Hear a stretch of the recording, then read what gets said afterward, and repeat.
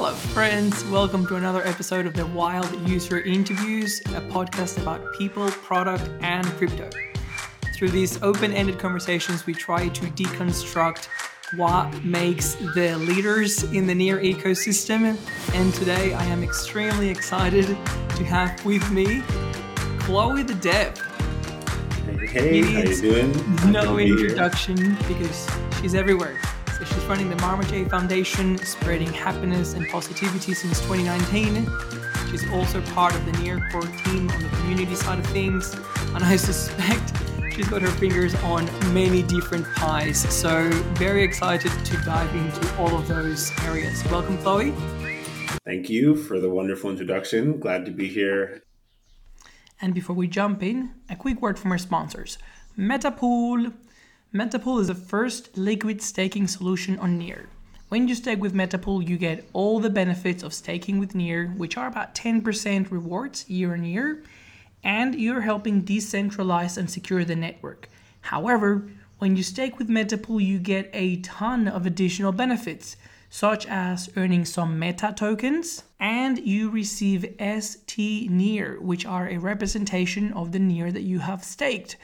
What can you do with ST Near? You can take it anywhere in the Near ecosystem and reap the rewards of the many opportunities in the DeFi land. Right now, you can take it to Ref Finance and engage in some farming, and very soon you will be able to use ST Near as collateral on Oin Finance to issue a USD stablecoin, and on Borrow Cash as collateral for lending. Staking with Metapool is a smart way to stake. What are you waiting for? And now, back to our interview with Chloe the Dev. Enjoy! And I guess it's our first time actually having a one-on-one, open chat like this. So I'm happy to figure out what we'll get into over the next hour. It is I'd say, unique feature of the Near ecosystem, but maybe it is common in crypto more broadly, that we feel like we know each other, or at least I feel like I know you because I've seen you in so many places over many months. And we interact. It's almost like we don't need an introduction, but yes, you are correct. This is the first time that we're actually engaging one-to-one. Yeah, I feel like I'm used to it in the crypto space where I haven't really met that many people. I follow so many people on crypto Twitter. They follow me back. We chat. I've learned so much from the various people in the space. Usually it's all online and Telegram, Discord groups. So it's nice to take the time to actually talk to people a little more intimately. Yeah, and there's one of the many reasons why I wanted to start this podcast, in some ways to convey to the masses, to the public, that we are a very open and welcoming community, and that there's many ways for people to get involved and then start to escalate their involvement and, pursue their passion, connect with like-minded people. But also it is a fantastic excuse for me to actually get some time one-on-one with people. Yeah, I'm glad you put it that way, because even for me, I started out my involvement in the Near ecosystem pretty much doing a bounty for the Crate-Based Guild, which is just touching the outskirts, seeing what Near was all about. I've been in the Ethereum ecosystem for a while. And then from there, as you said, I now work for the Near Foundation as the adoption lead. So pretty much all the way from, I'm just going to do a bounty for a DAO, all the way to, okay, I guess this is my full-time job. And now I work for the Near Foundation. So I had a very similar experience. I was very active in the various channels. I started participating. I guess my first paid opportunity was through the Open Web Sandbox. Mm-hmm. And very shortly after that, I was approached by two projects, actually. Peter from Flux reached out to me and he asked what my day job was. We scheduled for a call, but he forgot about it. It happens. Everyone's so busy. I guess it wasn't meant to be. And I also got a message from Ozymandias, and we arranged for a call. It was actually a little bit scary how similar the messages were. He was like, "What is your day job?" And I was like, "Have you been talking to each other?" That's the crypto question. What do you do? Are you open to working in Web3? Yeah, it's almost like the tarot lady said, "Hey, this week, job opportunities coming in," and they all flooded in at the same time. So extremely grateful that Michael extended me the opportunity to start a guild, and I immediately thought about the product and user experience side of things because I had already gone deep into the product world. Mm-hmm. And the idea of marrying the two was really exciting to me, especially because I feel like Near is unique building up that user experience side. Having said that, from listening to all the podcasts that I've edited and listening to yourself for hours and hours, it's, if I wasn't crazy before, I'm definitely going crazy now. What I've realized, or what I would like to propose, is we start with the hook. So Okay. we open with why you're here, I guess like a brief summary of your projects from your Mhm. words. And then we can start deconstructing who you are as a person, or what leads you to those Okay. projects, your vision for the world, what were you doing beforehand, how they've evolved over Okay. time. And yeah, hopefully we take it from there. How does Awesome. that sound? Yeah. Sounds good to me. Awesome. All yours. Sounds good. So for me, I always started off with I was a soccer coach for about a decade, from like the age of 16 to about 26. Played soccer from the age of 2. I went to St. Peter's University in New Jersey my first year. I played in Leeds in England in college as well.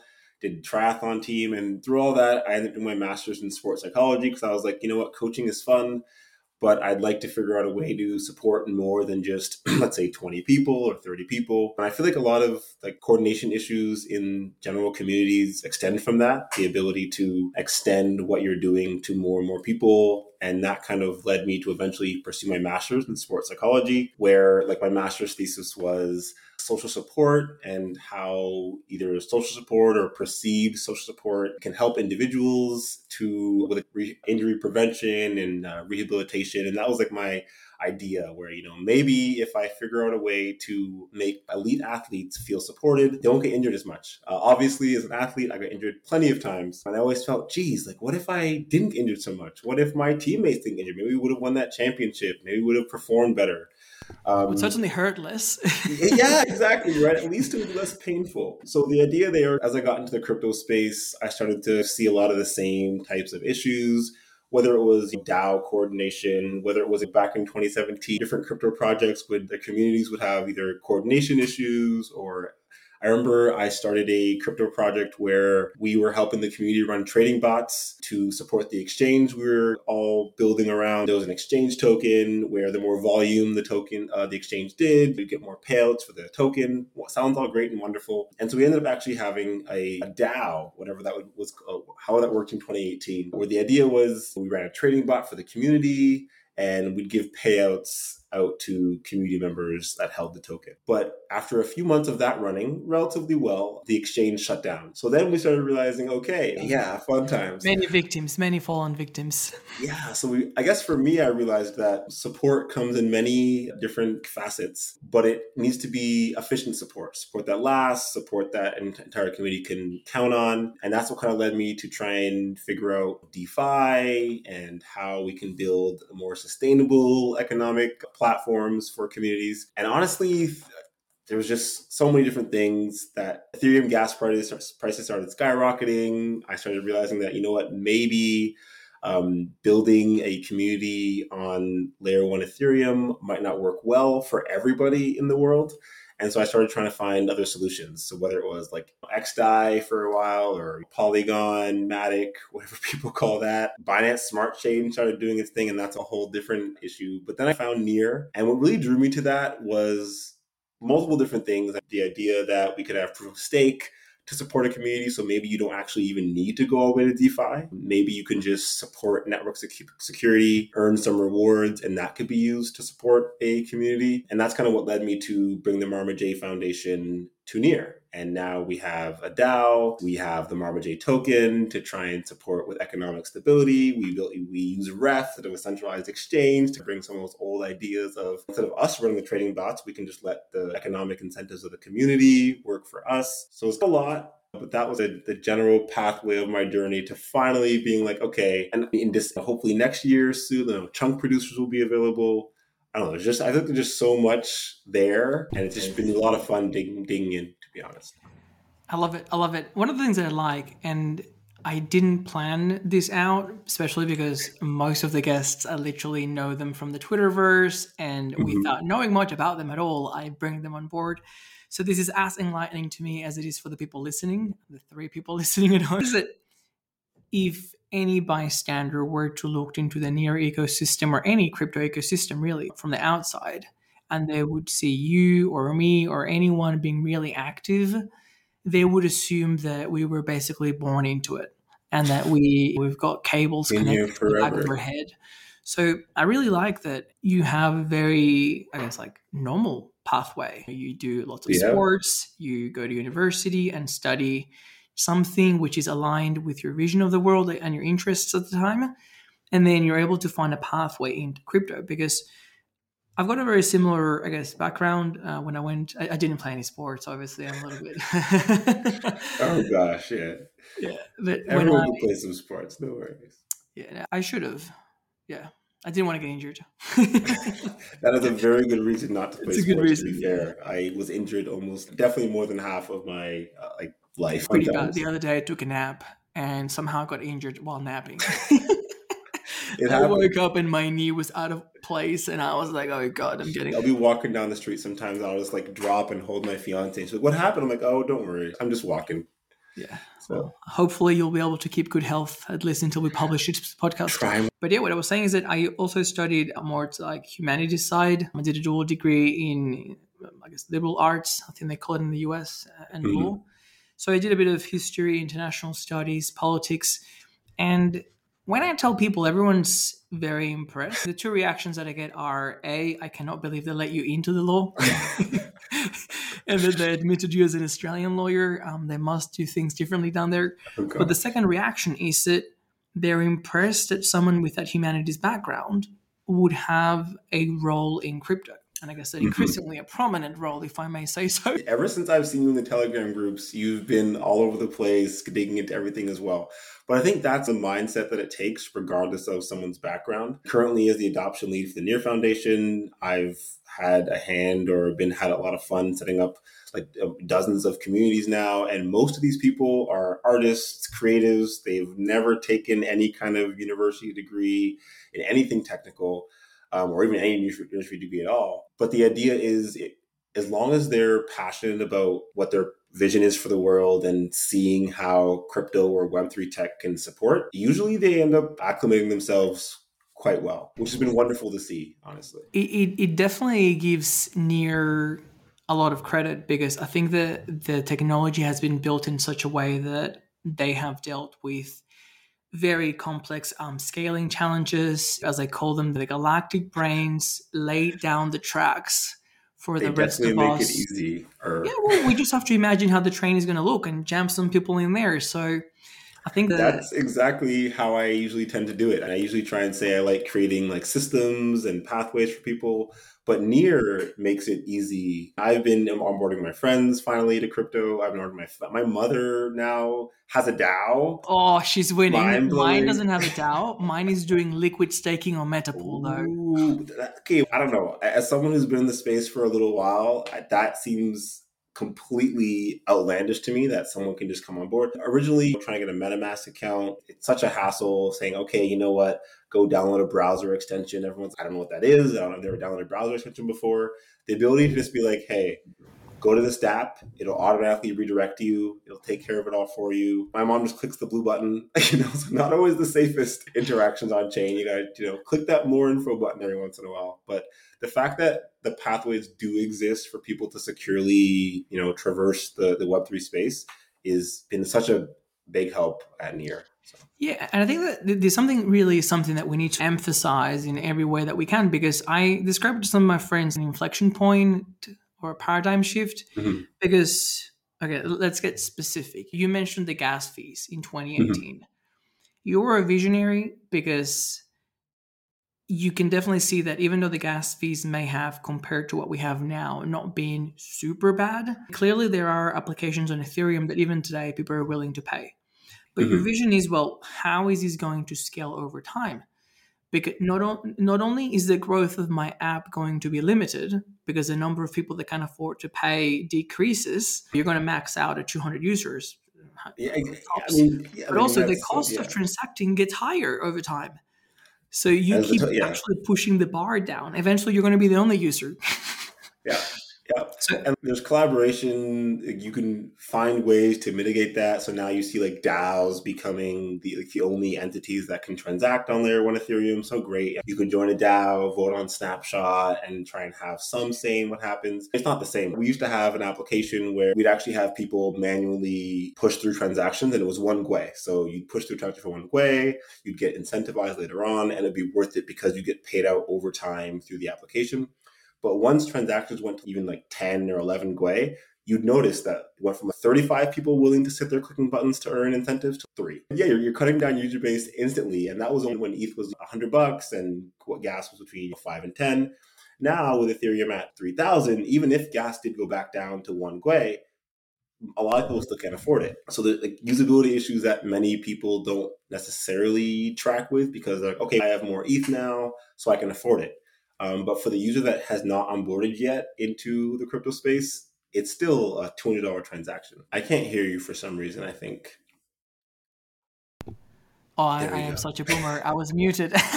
No worries. I was like, is it me? Is it you? Okay, I'm glad I I am couldn't hear so that one. sorry. What I was saying is that it's really important to assess where you like which category you're in, because a common mistake is to look at the crypto space as a broad monolithic and to dismiss it or whatever. But I think Mhm. that there are many different buckets, and you can be in more than one. I'd say one bucket would be Galactic Brain, Alex and Ilya, the Yeah, co-founders of Near. they're definitely in their own bucket, in my opinion. Yeah, within that very exclusive bucket, when they look at the problem, they think, okay, maybe we can build something different. Mhm. We want to tackle the technical challenge. For you and I put us in the builders bucket. We just have ideas. We want to execute our own projects. Our role is searching for that substrate to plant our seeds.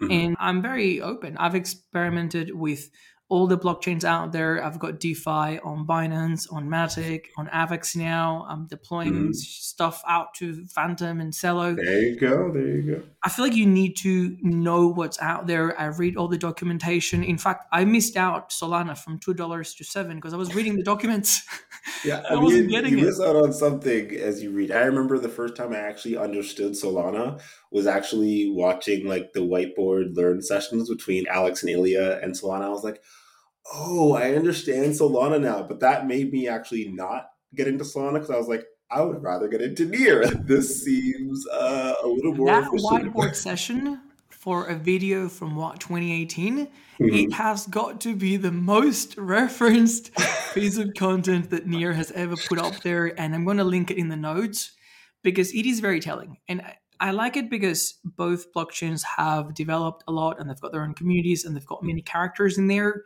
But going back to that one video where you can see the co-founders at the very beginning having some beers in a meetup in San Francisco, you see them in their element. Mhm. And for me, it wasn't even about the technical things because what they were arguing about didn't make sense to me. I don't know who was right or wrong, but it was about their vision. What is Mhm. their understanding of the problem that they're trying to solve? And what Yeah. is their vision of how their platform solves it? And that was a fundamental misunderstanding. Solana was like, why would Mhm. you need more than one shard? Their assumption Yeah. is the price of computing keeps getting cheaper.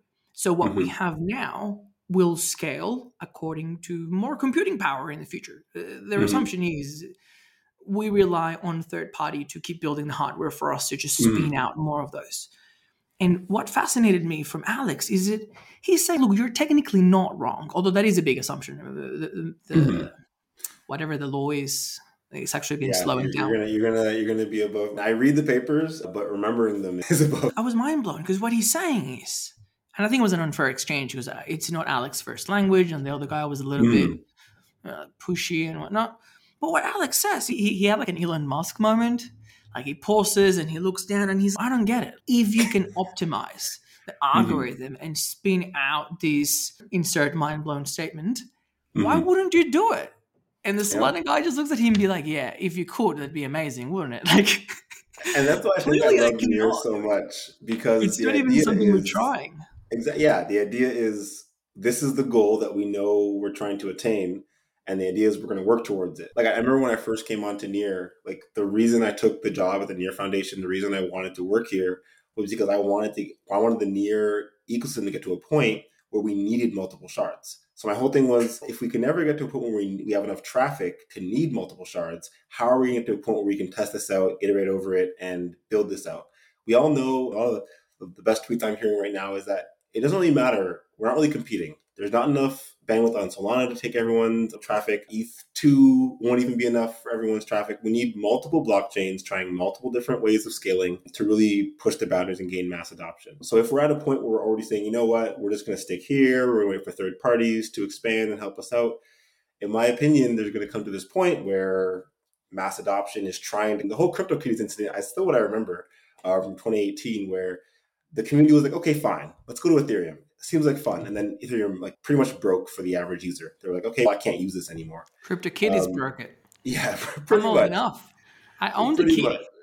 You hold a kitty. I don't even hold a kitty. I was like, what is this? I don't get NFT. That was me with NFT. I was like, I don't get it. I lost that Why wallet. would I want this? I lost that wallet. I actually had a very... I should have seen this one coming, but I didn't, and I have deep regrets. I was working at a law firm at the time in Sydney. So I bought a CryptoKitty for my boss, and one for my supervisor, and one for me. But if you recall the CryptoKitty game, you can breed the cats, and they can the newborn can have different traits of rarity. And I did something which apparently was unthinkable. I bred the cats before giving them away, and my supervisor was like, "Did you just like breed my cat without my consent? Like, is this digital cat assault unconsensual CryptoKitty breeding?" And as ridiculous as it sounds, it did make me feel bad because I was like, I think I abused these cats before handing them over like property. It was, the early days of many of the digital rights issues that we're going to have to deal with in the future, I suspect.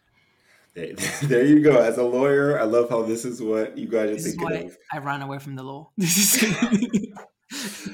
really interesting now thinking about that, because now with all these creative guilds, for example, you do have many artists thinking about, okay, as I mint my NFTs, what type of licensing should I put on the NFT? How is it going to affect my rights? CryptoPunks selling for millions of dollars. Do you actually have the rights to take that and then make plushies or other assets out of it? So it's been really interesting, like ecosystem in general to be in, where we start to figure out how it looks. And I like Near as well. Like one thing I think Near has going for it on the UX side that most applications haven't even touched on yet is the account model, where you actually could start to test some of the waters of, I know we have one artist who's trying to figure out how you'd have a DAO that managed the digital rights to an asset separately from the actual asset. So you can sell those CryptoPunks all you'd like, and the buyers don't own the asset, but you actually could sell the licensing as well. You have a DAO that pays $1 million for the licensing, and then people that can still buy the asset, which seems very interesting. It's fascinating because if you go back to those buckets that we were referencing, we've got the core builders, Ilya and Alex, in the case of the co-founders of Near. Then we've got you and I as entrepreneurs building our projects, hobby projects, testing what's possible. We obviously look for the ecosystem that can host us and that we feel that we can grow within.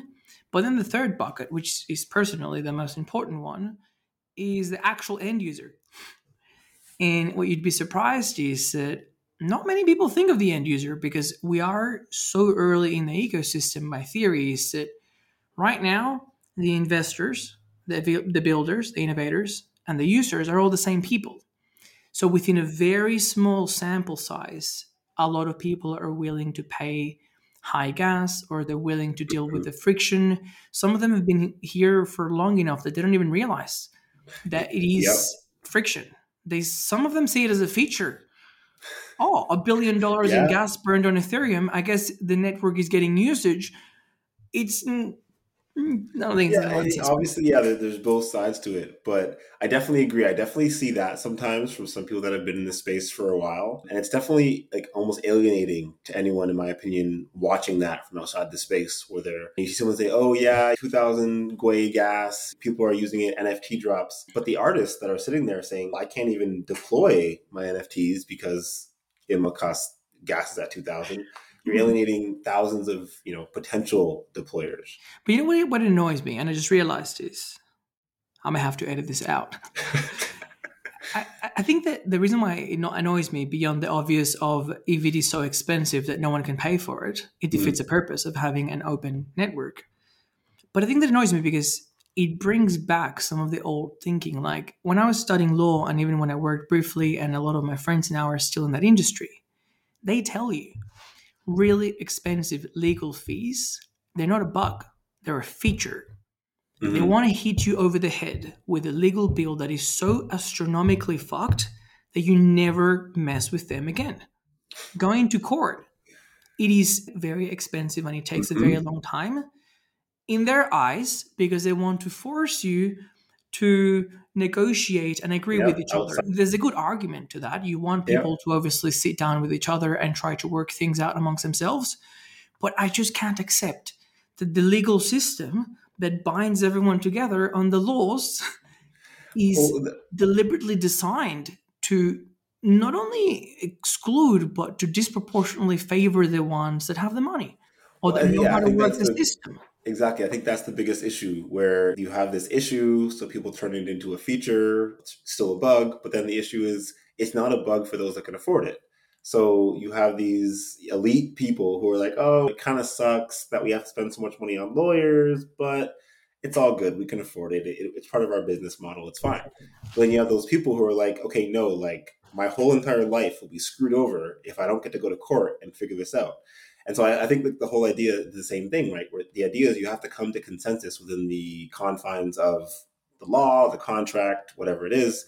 And so if you're coming to consensus means signing a transaction on the blockchain and you need to do it or else you're screwed, like you get liquidated or you can't make a consensus on your DAO or whatever it is. And all the people that can afford it, like, oh yeah, it's fine. If Gwei goes to 2,000, you can just have some extra, use DeFi Saver, but that still takes gas at some point. You're still spending gas. And I think that's why I love it in Near so much is because it's designed so that will like arguably never happen. And there could be high gas for a while, but then you have that. I think the whole idea of dynamic reshuffling within shards to me is like mind blowing because even on Ethereum, from what I understand, I remember Ethereum 2, can you give us an overview of what dynamic reshuffling is? So the idea, with the difference assuming in 5? Yeah. So the idea of Ethereum 2, from what I understand, is that you deploy your smart contract to one. And so over time, certain shards could be more populated because everyone wants to use. So for example, if Maker's on a shard, and it's so all the DeFi applications want to be on that shard so they can process transactions even quicker. So if they don't want to get liquidated, instead of taking 2 or 3 hops between shards, it'll happen on the same shard and process the fastest. On Near, what happens is you can never actually choose the shard you want to deploy to. Or even if you could choose, it would change over time algorithmically. So the idea is every single transaction is a cross-shard transaction. You're always going to have to wait arguably a similar amount of time, like between 2 and 6 seconds. So you're like, it tries to make it fair for everybody. And I think that's, again, they're trying to solve this issue of, no, we're not creating these moats between dApps where, this shard for all the rich people and this shard for all like the plebs, the muggles. I get it now. And it is a fascinating example of the distinction between the 3 buckets. Mm-hmm. Because the technical bucket, they're solving very hard problems. So in their mind, and I love it that in innovation, especially when you're doing things that have never been done before, you define your own KPIs. Yeah, pretty much. You define, this is something that we asked in the product world all the time. What is the definition of success? How do we know if we succeeded? People can lie to themselves. It only ever stops with money. Money is the only true final judge because all the other KPIs are very malleable. So when you look at the builders bucket, the Vitalik and the Ilias and the Alexes of the world, in their mind, they're like, look, we built sharding. Sharding exists. There's a bunch of shards. But if we have to draw a parallel, because I'm not very technical and I'm assuming some people listening may be on my level or up below. Yeah. Let's say that each shard is like a city or even like a state within a country. There really isn't much point in the one blockchain. Let's say the blockchain is a country and the shards are states or cities within the country. Yeah. There really isn't much point in being sharded or not sharded if you don't have any ability to travel within those cities. Yeah. And if you do have a model where those cities and states are isolated, then you can see how all the migrants, and in this scenario, migrants would be builders of applications or users of applications. They all want to be in the most prosperous state, whatever I think that's actually a money very is. good way of putting it. And going to the whole, like, what is dynamic restarting? I like the idea is like, you're in your apartment doing your thing, building, and then you wake up the next morning, you're in a new city and you're like, okay, this is cool. You're still safe. You're still secure. You could still hop over to where your friends are easily and efficiently. Well, But, Near is, I think Near is so next level in that inter-sharding operability that we don't really have a physical world example, because I was initially thinking of saying, okay, not only can you travel between states, you have super fast trains, but super fast trains, you're still going to travel physically. yeah, it's more like And teleportation, like Star Trek. exactly. I was going to say, maybe it's like having the internet. So you can be in any city and work remotely, fully asynchronous, like we're doing now from two different islands in the world. Exactly. But I think it's more like teleportation. I think it's that level of availability and true interoperability. Yeah, I think I would definitely agree. It's just like new paradigm once it gets deployed, and we're not even sharded yet. So Good hopefully, caveat. this Good fall. caveat. So as of the time of this recording, we only have one shard. Yes, I believe testing environment, we're up to 8 shards. Yes, very excited for 8 shards. Hopefully, coming to mainnet this year, 2021. Third mainnet soon. And I love it that you are aware of the challenges, because what you mentioned is 100% true, which is actually the official line. There isn't much point in having sharding capability if the number of transactions that you're putting through are handled within one shard. Like I think our current shard, the one very comfortably handling the we can do what? transactions. Yeah. I think up to 4,000 transactions per second. I think it's even more than that from what I Probably more, yeah, because 4,000 was testing it in March. Yeah, it's probably gone up. I'm sure it could do quite a bit. So yeah, and we're definitely nowhere near 4th. Well, I mean, I look at the blocks from time to time, and so like 3, 8 per block. Yeah, average right now, and we're hitting basically all-time highs every day. It's going to be fun because this is going to get published in 3 weeks' time. But average right now, it's about 340,000 transactions on a 24-hour window. So you can see how we're doing 24 hours in what the blockchain can handle in a minute. Yeah. So we've got a long way to go. And I think that the number of transactions is going to go up like parabolic, just because of the number of applications that are coming online. But at the same time, we have a little bit of time. I don't think we should get complacent. And I think there is reason to get worried if the shards never come online, because I guess a lot of the expectation is that scalability. But yeah, we definitely have time to deploy them and test them thoroughly. But as you said, like the most important bucket being that, like the third bucket, the users who might not be as technical, who aren't necessarily going to be providing technical innovations, who aren't necessarily going to be building out DAOs. But those are the users who are going to be checking on their DeFi farms every day and clicking that farm button multiple times. Those are the users that are going to be using Metapool and using maybe auto staking and getting into Cheddar. And in my opinion, that's how we get to that point where we need multiple shards. It's the individual users who are going to be using those applications that we don't even know they're on Near. So yeah, I have already experienced when you hit that barrier. Like I have some positions on Avi on Matic. And when we had a bit of I think it was a 20% drop in one day, I had to go in. I had to remove. That was insane. Yeah, I had to remove some funds from SushiSwap farming on Matic to pay back some of the loan to avoid getting liquidated, or I thought I could have been close to getting liquidated. Matic was melting down. I remember that morning. It took me minutes and minutes, and the way was like 1,000 plus. The price went up 1,000%. I calculated my transaction. I got up. I was like 10% from being liquidated. I was like, oh, this is nice. Put a transaction through. 20 minutes later, oh, okay. I guess if I get liquidated. We should have had a liquidation party while we wait for the transaction to go through. Moral support for each other. Yeah. And once again, but the fascinating thing to me was that I left Ethereum. I don't have any assets on Ethereum anymore because it was too expensive. It was extremely expensive. Like I have 2 miners. I have 2 mining rigs.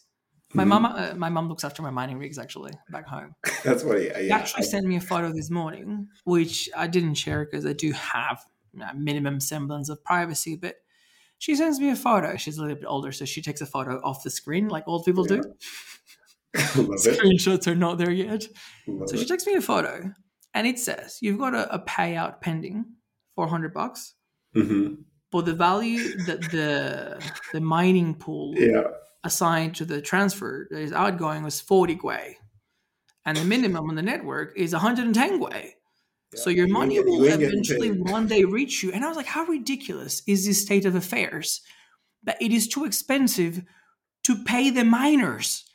That's when there's, in my opinion, a large issue. Like that's, I don't know. People talk about like the centralization of even like, so right now that Solana is centralized, very well, it may be. Like I'm not trying to argue that point whatsoever. But if the average miner on Ethereum can't afford to get their payouts, which means they can't actually afford to keep mining, which means only mining pools can afford to mine, arguably it's Yeah.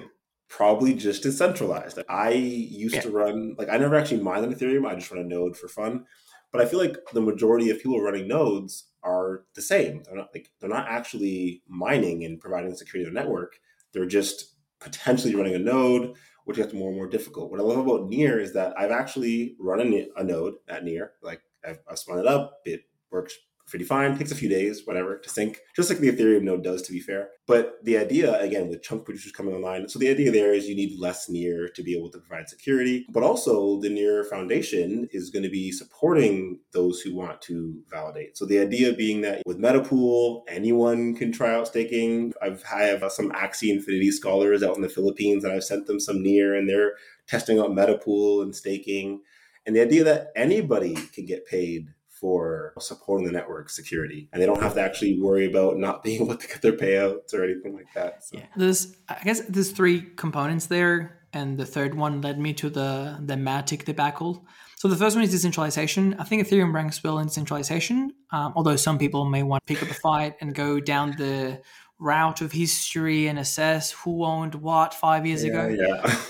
I didn't go that far back. I'd say, look, I've got some miners. I'm inclined to say it is decentralized. The second group is the cost, which Ethereum we know is extremely expensive. Push me out. The third problem is the underlying technology. Matic and BSC and these EVM compatible chains. I don't understand how it works very well at a technical level. What I do know is that I had the bad experience of matting. It was still cheap. I'm not complaining about the cost of Polygon. I'm complaining that it doesn't work. And it didn't work when I needed it the most. Exactly. It doesn't scale. I think that's the issue. I think, like, even for me, I still have a bunch of assets on Aave on Polygon. I still use Polygon on like a daily basis, honestly. But it's with an understanding that I know that when things get, when traffic gets high, I know it's not going to work for me. So like that to me is a usability issue where you like, even on Layer 1 Ethereum, I do have some assets there as well, but I do know that I'm not going to move them. Like, and every time Look, I'm the same. I've got my positions open there, mostly because I don't have the money to pay them back. No, I do. It's all strategic. But it's about efficiency, right? You could only send so many transactions on each chain. So for me, it's like the NFT purchasing. I have a few friends that make NFTs on Ethereum. And so I'll send like one transaction a week or one transaction every couple of weeks. And I know that I think I have 50 more transactions before my ETH account is drained, just based on base level buying one NFT every 2 weeks. And I have quite a bit of fiat value, but it doesn't really matter if you're buying NFTs. It's really interesting. So I guess that I use these networks aware of their limitations, and it works for me. It solves the problem. I'm deriving value. Once again, it's about projecting into the future. How many people like me are there out there? I'm inclined to say that all the people that had my criteria, higher risk tolerance, somewhat technology inclined, willing to endure pain for a potential payout, I'm inclined to say that we're all, like, from my group of friends. Probably the majority of us, yeah. My housemates, my neighbors, no one is in crypto. The pain right now is too high. And I see this as a positive, not as a negative. It is so early on Near that we can do there is very limited. I also have the mom test. My mom has a Near wallet. So I guess that the two-part statement is I use these other blockchains aware of its limitations and I accept them. I shouldn't be, giving them too much trouble. But at the same time, I also use them because they are the best available alternative to Ethereum. And in my mind, and obviously this is all going to be contingent on how it plays out, but what I can see from the inside, the handful of people I'm working with, the minute there is a better option available on Near, I'm going to somehow pay a lot of money to switch everything over, Yeah. because there is a fascinating and subtle distinction that I'm not sure if a lot of people grasp, and I probably understand it at a very superficial level. So if you do have a better technical understanding, by all means go for it. But when we look at L2 solutions or scalability solutions for Ethereum, usually what you're looking at is platforms that have basically the same code or the same supercomputer as Ethereum. You can run the same applications. They're compatible, but a lot of them actually run a layer above Ethereum. So their security is tied to the main Ethereum network, and that obviously has security implications. Everything from the time to finalize the block could be 10 minutes to 1 week, but also the cost of running the chain, and there's a bunch of implications there. Aurora, which is the EVM solution built on top of Near, does something which was wild. This is the things, I've got a list which is getting pretty long. All the What wild blew my things. mind from Near? Yeah. I think the list would be shorter if we rephrased it. What didn't blow my mind? Right. There's quite a few things there now, and I'm excited for the rest of the community to realize all of these wonderful Ilya things. and Alex are monsters. And Alex Square, because there's Alex Shevchenko And yeah, too many it's good Alexes. enough. Sometimes I go by Alex because Alejandro is too long. But yeah, what Aurora does, which is wizardry, I honestly don't know how this is possible. The entire Ethereum virtual machine, the EVM, is deployed as a smart contract on Near. So, as I understand it, that means that the Ethereum EVM can scale horizontally in the same way that Near can. Yeah. So Some may say that ETH goes down. So I was talking to actually Alex about it the other day, or Marcelo, someone on the Aurora team. Even if Ethereum doesn't, it goes down and it goes out for a while, Aurora can still finalize transactions with Near, and it can still keep continuing, which to me sounds like pretty wild. The fact that you are able to build Ethereum like applications that won't have the issues potentially of Ethereum. To me, that is ultimately the Near's gangster move. They've got a you can pay in ETH, but you don't have to be dealing with ETH. Yeah. Well, they've got a very advanced and modern layer one. I am a near native maximalist. I'd love to see novel use cases. I would personally, I've got the most basic understanding of Python, but if I had to continue my coding learning, I would go Rust. And everyone that I come across, too. Apparently, there's going to be some great workshops coming out soon. So maybe we can go through them together. At least I'm going to sign up. Yeah, there you go. At least sign up, do a couple of tutorials, see where you get. Everyone can shame me publicly if I do not proceed with them. But yeah, even everyone I come across, I recently was the mentor for a hackathon that my university, the one that I attended, the law school held, which is hilarious. After I had the walk of shame and I walked away from the tribe and renounced my legal status. Take you back to run hackathons. Look, credit where credit is due. I think it is great that even though it took them a very long time to even believe that technology or that sort of knowledge was relevant for law students, I'm happy that they're starting to incorporate it now. So anyway, I mentored a team, and some of them were computer science law, first cohort that they run that double degree. I suggested it when I was at university back in 2016. Very cool. You know what they told me? Law school did not see the value in computer science law. Now you see all these very wealthy crypto individuals like, I need help. Please, lawyers, help me. So, I mean. But you know what the problem is? Assumptions. I haven't spoken with anyone. This is my perception of it. There's two models in Australia, in Melbourne, when you study law. The first one is what they call the Melbourne model, which is really the American model. Okay. Under the Melbourne model, you have to study anything else as an undergraduate degree. And then you come back and you do law as a master's. Yeah. So it's still the same content as law as an undergrad. But the logic is that you have more life experience. Yeah, that's like what my cousin did. He did like an English degree and then he went and did his master's in law. So. Yeah, that's my understanding is that's the American model. And here is very sneaky because they charge you master's fees. And it is horrifically expensive, more so than undergrad. My university stands proud to have the double degree model. So they also believe that lawyers should have a generalist education. No Hmm. one should just know the law. You need to be embedded into somewhere else in society. Hmm. We have mostly liberal arts law, but there's like a lot of commerce law, science law, engineering law, you name it. It's pretty Now, cool. the crazy bit is that, but for the small cohort of engineering law, which are in very high demand, for most of the double degrees, the law faculty saw themselves as the more valuable degree. Mm. And they saw themselves or their students as, if they were offered a law in the job, that'd be the highest possible option. Yeah, sure, you can go work as an accountant if you have a commerce and law Hmm. degree, but to them, that's because you didn't get a job offered a Yeah, job so as a lawyer. law was the first But now choice. with computer science law, the truth is, it always comes down to personal choice. And I do know a computer science law student who wants to be a lawyer. It's always personal.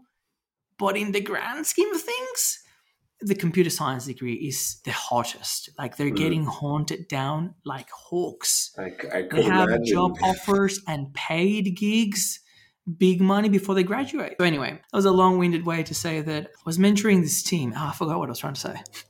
You're saying that a hackathon going and you're mentoring the team. I can't remember exactly what it was about though, but I forget things quite Oh, quickly. So usability.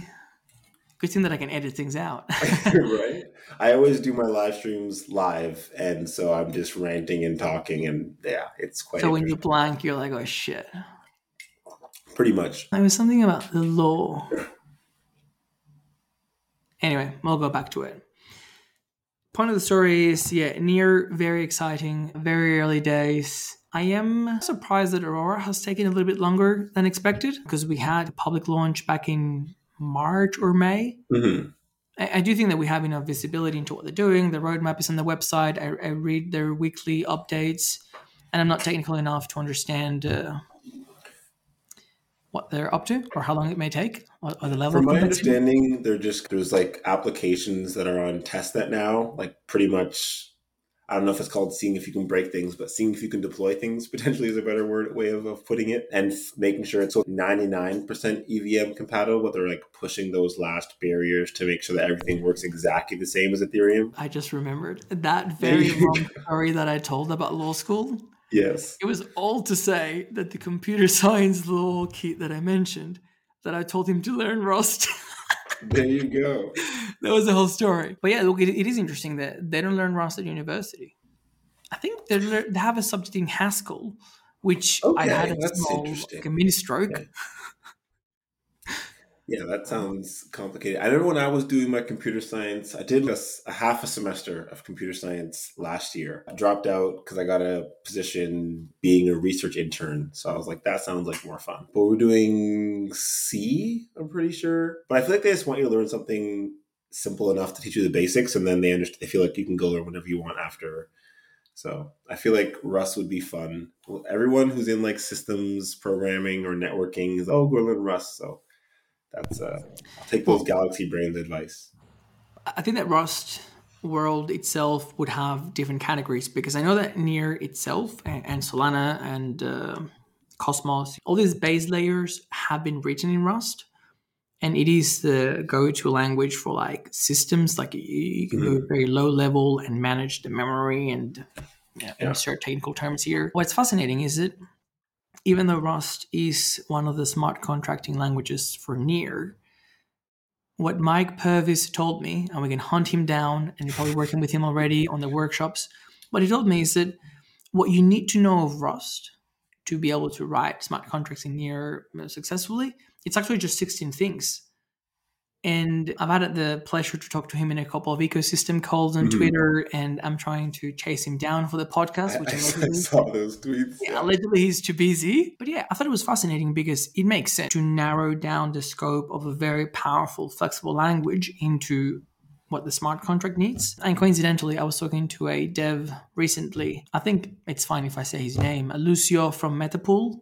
Mhm. He's fascinating. He's got many years of experience, and he entered a Solana hackathon a while back, and the team won, and he joined a team on that side of the aisle as well. So he's got plenty of experience now on both Solana and Near. Mhm. And I asked him, my actual intentions were to take projects from Solana and just fork them onto Near. And my assumption was, if they're It'll be both written in easy. Rust, identify the account model and the parameters to change, and then let's deploy that. Yeah, It's forking summer. But no, he told me not that. so easy. Not so easy. Yeah, this is the mind of a liberal arts student. Yeah, he told me that. He's like, look, no, Solana is completely different. And to be honest, it's a nightmare. He told me it's a nightmare. Yeah, Like, I have a friend that works for Figment, and so he does some of the tutorials for both Solana, Near, a bunch of different blockchains. And he's if you're gonna learn Rust, fine, have some fun on Near, build some smart contracts. He's like, yeah, don't go over to Solana. Don't think just because it's Rust it's the same. Yeah, Near has the dev tooling team and like crazy people over there doing some amazing work. Yeah. Look, credit where credit is due. Figment Learn, and I'll include them in the notes. Amazing. Like when I said that I've got basic Python, I mean like basic Python.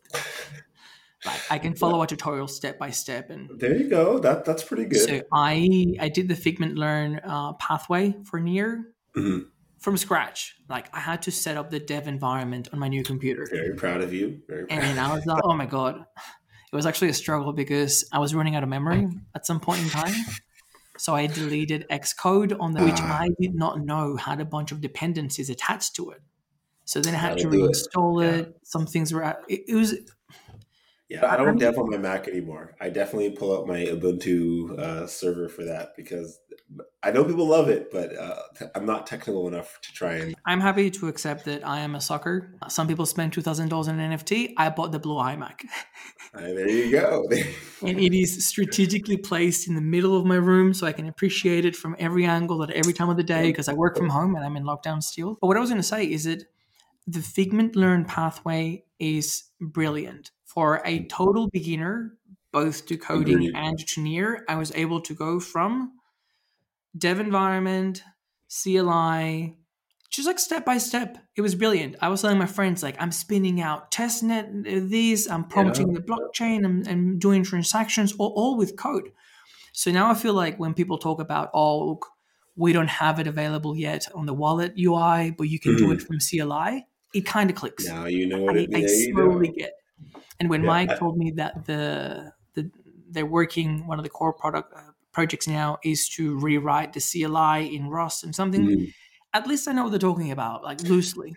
But I think that's like a huge first step for many people. We're talking about that third bucket of people who might not be getting on board yet. I think these courses, like the Figment Learn courses, especially like the NFT, deploy NFT smart contract, I think that kind of helps to understand, okay, what's happening here with Mintbase, when I interact with Peros, like what's actually happening when I buy an NFT. I think the ability to go through CLI and call a function in code really does help. You might only do it once or twice in your whole life. That's fine. But once you can read a smart contract, lasts forever. There you go.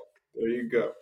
Yeah, look, I know that Near is putting insane amounts of effort into our in-house education programs, and there's everything from the top-end Near certified developer program. Yep.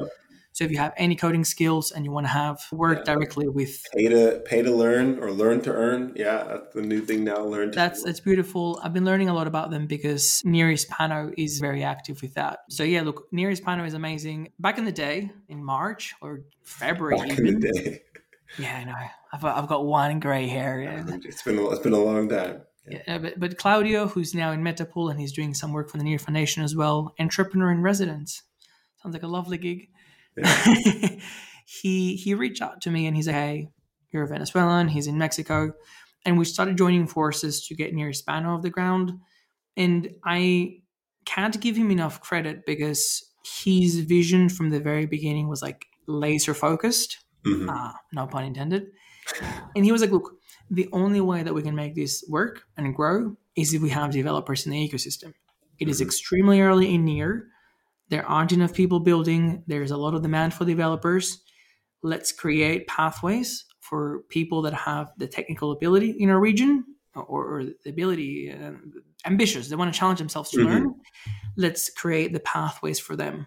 And just start. Yeah, churning out like applications. In my opinion, one of the things that Ethereum does have is that ecosystem of developers who want to build all the time, build new content that dApps interact with others.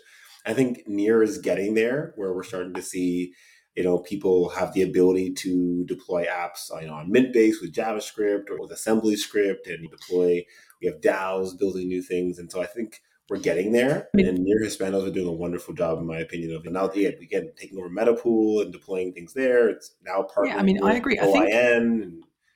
I think that the first wave of developers is a Venn diagram. You've got the crazy misfits, world travelers, visionaries, unconventional people, and they've got coding skills already. And they're Yeah. able to teach themselves, they're building out the tools themselves. That is a very small group. I think that Near is doing a great job at, obviously, we have a lot of these people, thank Yeah. God. But I think that we're doing a great job at the next tier, which is you may just be a normal person who is able to join a team as a developer and actually build out ideas. And you may already have some technical experience, or maybe you're technically inclined and you just need the resources to learn. So we're putting together a lot of excellent education resources to at least carve out those pathways, almost like a funnel of people to be onboarded. But what I find fascinating is that this is getting weird, isn't it? I don't have enough hands.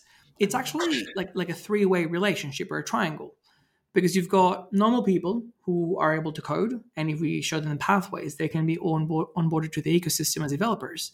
But then on the other side, you have the visionaries and the crazy people who would identify Near as the playground to execute their ideas, but they may be lacking the development skills, or they just need to grow their team.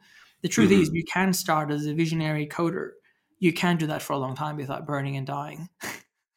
Yeah. You eventually need to find, and I think that's where the community is really what brings people together at Near. Where if you are that visionary who can't actually code, Near is a great place where you can start your guild or start your community, and all of a sudden you could, with the Near certified developer pathway, you can. I think one of the coolest things for me is that when someone's like, "Hey, I'm a developer, I want to learn more about Near," I can be like, "Okay, here's Near certified developer program." You can just go through that, and within 1 week, you might not be like a super coder on in Rust or with Near, but you'll understand how to go through testing, how to deploy a smart contract, how to build on Near. And I think a big statement, and we can structure this as a challenge to the three people listening. Tag us on Twitter if you're listening to this. We can pose this as a challenge. I would say that the Near infrastructure is so good, and the learning material that they're putting out there is of high standard and getting better, and more things coming online. Even if you are a product person or a designer or a creative problem solver looking at having your own project, I would strongly encourage you to go through these workshops. If at the very least you may identify them that they can be improved in some way, please give us feedback. I'm sure that there can be some sort of a bounty or reward. Near Learn Club, you can log in with your Near account and you can leave feedback right on the website and earn Near Learn tokens. Well, there you go. Learn tokens. So it's they like already built it right in. Yeah. You're a time traveler. It's already been built. So I'll make sure that in the notes I list all the pathways. I mentioned early days, Figment Learn was excellent for me. That is still there. It is still valid. We have Near Learner Club, Near University, Near Certified Developers Program. YouTube, to me, YouTube being free is almost illegal. It's great. I spent years. Are they sucking my soul? Like, how am I paying for? YouTube has a PhD worth of content in there. Yeah. I would definitely. There's so much wonderful content. I still remember the new SEC chair. I can't remember his name anymore, but he taught the MIT crypto economics course, and it's available for free on YouTube. And that was probably one of my favorite courses that I've ever taken on YouTube. Jesus, I'll have to go look at it. Yeah, I'll send you a link. Put it in the show notes as well. There you go. This podcast is an education as well, PhD level. What I love is resources. Definitely on Tapped Source, because now that I've got my own YouTube channel, I pay a little bit more attention to the views and the metrics. Your channel, Gold Source, needs more eyeballs. Some people are like, for real, when there's categories in the channel. Like, it's been organized in a way where you can identify what you need and like dive in. Mm. There's live streams, there is set events, there's deep dives, there's everything. Another channel that has a similar structure, which is a good indication of like depth and quality and something for everyone, is the Near Protocol YouTube channel. Oh my god, So like much I swear to content God, there. I paid an obscene amount of money for university and I've learned more on YouTube on the Near channel. Yeah, you could watch the whiteboard series, Lunch and Learn. All the engineering teams have their calls on YouTube, and I've learned so much just from following those weekly calls and being like, oh, so that's how near sharding might be implemented. Oh, that's how Aurora is being built, and even Aurora has their Friday night calls on YouTube as well. There's so much I content. swear that I know that Matt Lockyer, he was the developer relations Near. He's now doing a Near related but separate venture. Very Mhm. exciting things happening there as well.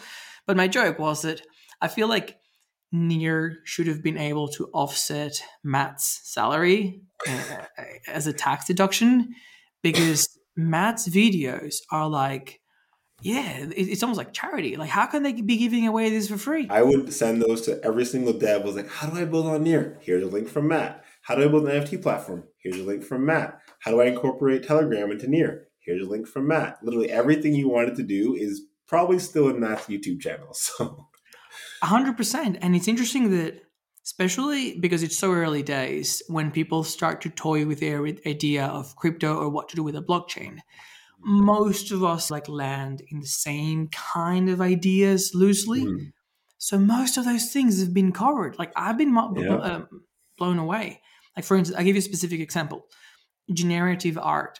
I was really interested in creating art with code and in Hmm. creating art with. I guess there's two ways to do it with code. One is you tell the computer to issue patterns and color and background, and then the Hmm. other one, which I guess is technically simpler, is more of an assembly line. You've got a bunch of components and the computer mixes and matches and issues and mints.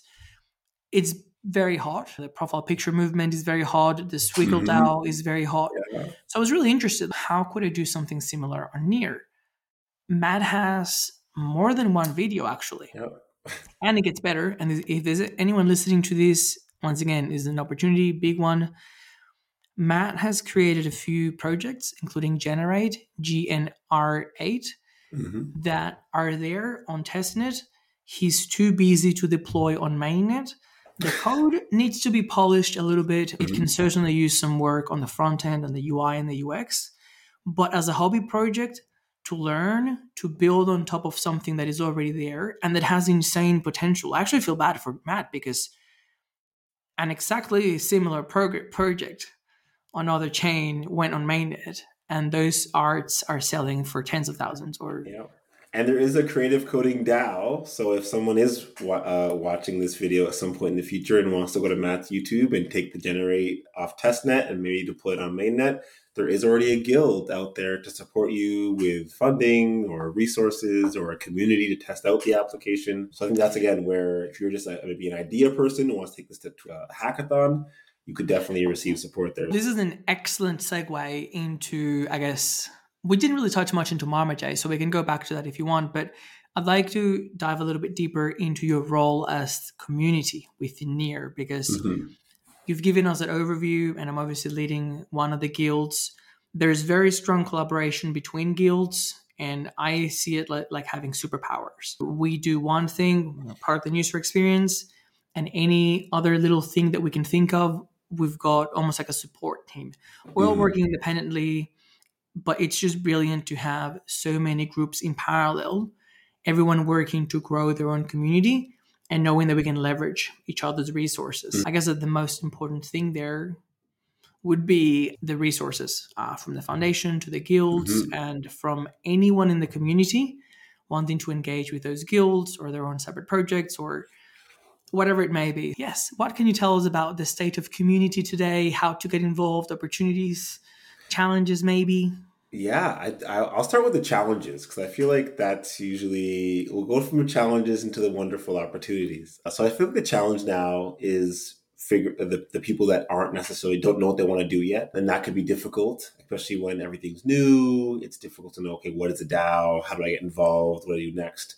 And so we've tried to spin up as many guilds or communities as possible where we have communities that are already doing a certain theme. So I've been focusing mainly on the creative guilds or creative communities. And then we start with CreateBase, where it's anyone who wants to build on Mintbase, you go here. And so now we have this community of people where if you want to build an NFT platform or experiment with NFTs, you can go to one place. That kind of led us to the Near Music Guild, where anyone who wants to make audio NFTs can go there. And then we have location-specific guilds. We have associations that are creating guilds. And so many people who already have, so that might be the issue if you don't know what you want to do yet, you might not know where to go. But if you do know where you want to fit in and you're already a creative or you want to do something specific, there's probably already a guild within the Near ecosystem that you can jump into, whether it's a Telegram group or a Discord channel. And these guilds are already funded from the Near Foundation to support individuals. Yeah, so you usually submit a proposal for what you want to accomplish.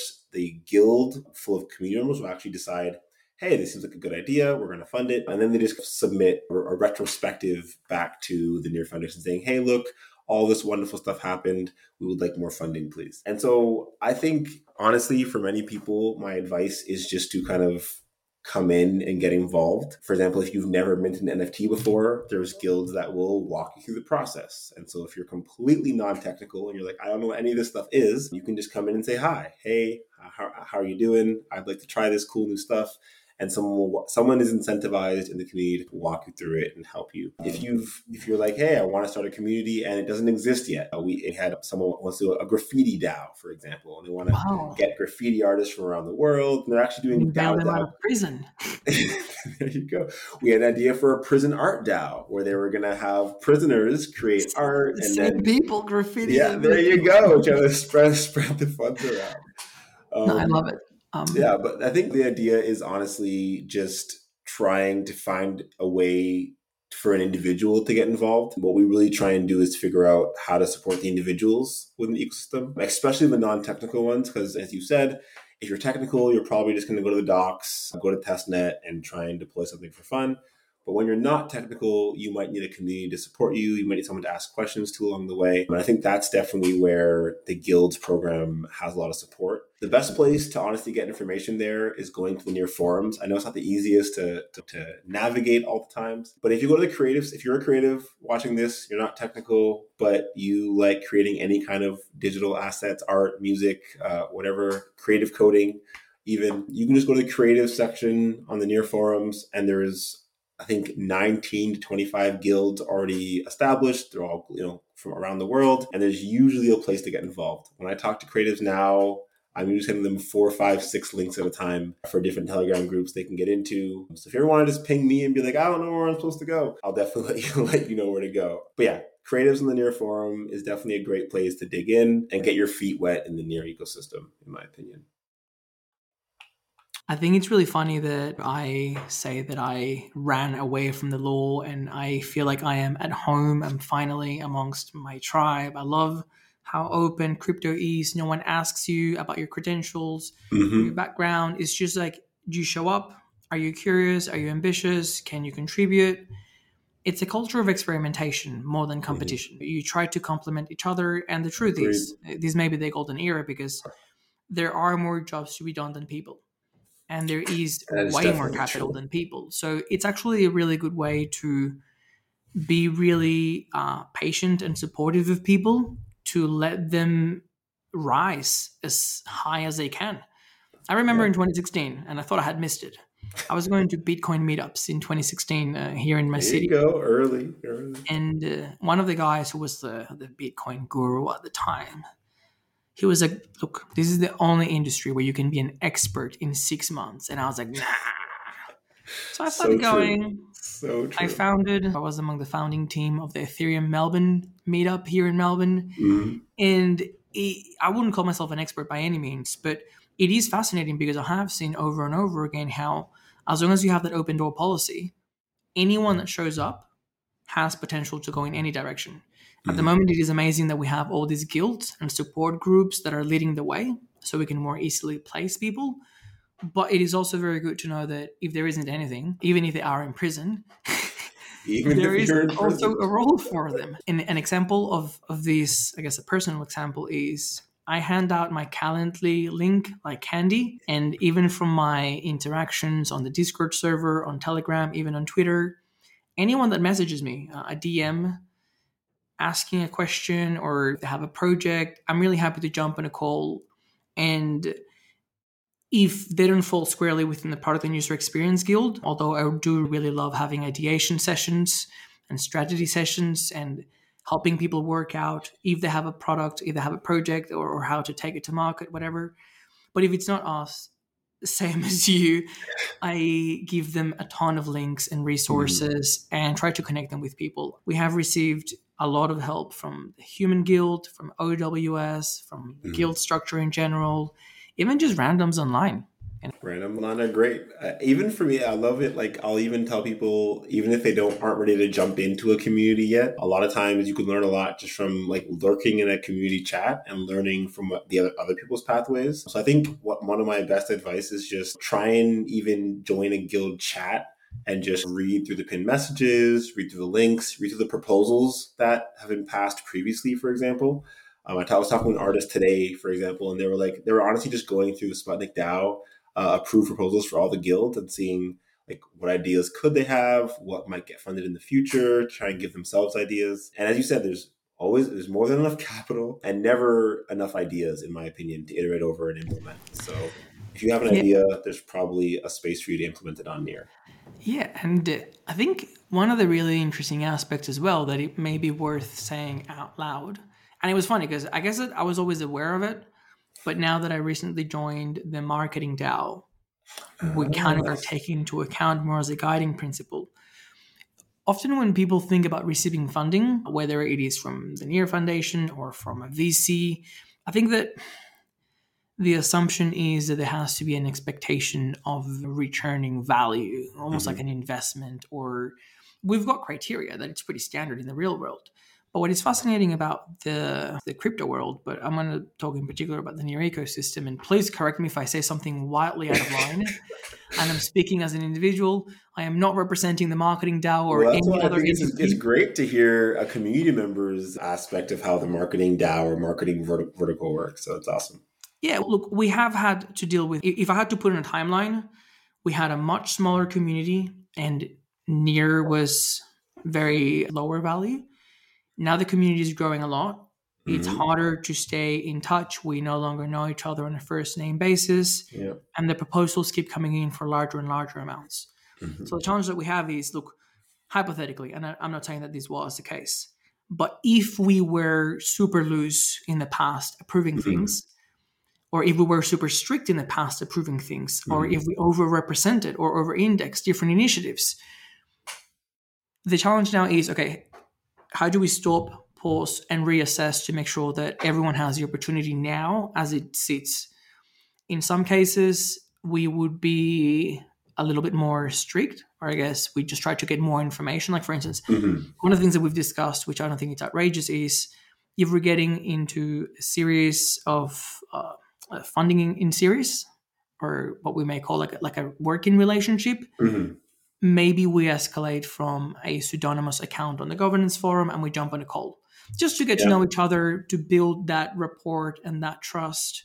Well, I no, think that that's definitely makes reasonable. sense. Like even for the creatives DAO, for example, we usually will like we all of the guilds that we fund are usually on a rolling basis, which is great. But we do usually make sure that we meet with people at least once to be like, hey, this is the process. We need you to apply for a retrospective at the end. We need to make sure that as you get funding, you're going to actually report back on everything. You have metrics. While we do, I think for the creative DAO specifically, and I will say this because I do help co-lead it, but we are pretty, I don't know if loose is the right word, but we do try and ensure that community members that have like they're valuing their own ideas and they're implementing them in their own communities. So in my opinion, it's very difficult as like an individual to say, this is not worth it or this is worth it. Yep. And it really helps when someone's publicly stating, this is why I think it's worth this much. And these are the goals I want to accomplish with this amount of funds. And then usually, because we have so many other communities doing similar work, my usually go-to is I'll take a different proposal from a different community and say, this community did this much work for the same amount of funds. Do you still feel like you need this much? But yeah, usually the community that usually governs themselves at some point, but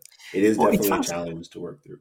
It is fascinating because it really depends what is it that you're paying for. In traditional startup land, there's two models for pricing.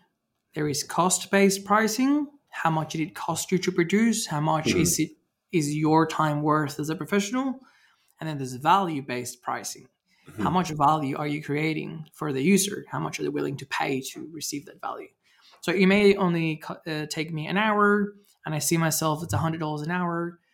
I could invoice you for 100, but if I'm solving a problem that to you is worth 10,000, then I can invoice you 700, 1,000. For you, it's a fantastic deal. We'll win. So the challenge with these DAOs is that, as I said before, it is not a strictly transactional relationship. So in some ways, and we do this in the marketing DAO, we see a lot of applications through the lenses of like passion projects. If people are doing something that they were going to do anyway, because they really like Near and they're helping the ecosystem grow, we want to reward them for the time, and we want to encourage them to stay with us and to keep onboarding people. So in that sense, it's a hybrid between they're adding value to the ecosystem, and there are some extremely loose metrics around that, but also they're putting some time in. And in some ways, I guess we want to encourage them that if they can, to just keep up the good work and keep spending that time supporting the Near ecosystem and continue to do what they're doing. Yeah. So it's interesting how I 100% agree with you. Some applications, it's actually way better if somebody says, look, this took me 3 weeks and I'm a professional videographer and these are the fees.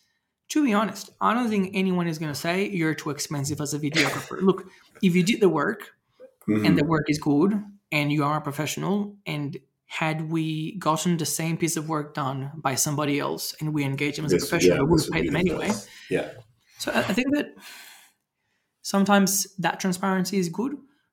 On the other hand, sometimes people making the case of, look, I'm making this beautiful art, and every day or every weekend I'm engaging with 50 people at a local arts market, and people ask questions, and we may not be able to track whether they're signing up for Near or whether they're buying the art, but you can see how it is that they're almost like ambassadors to the brand.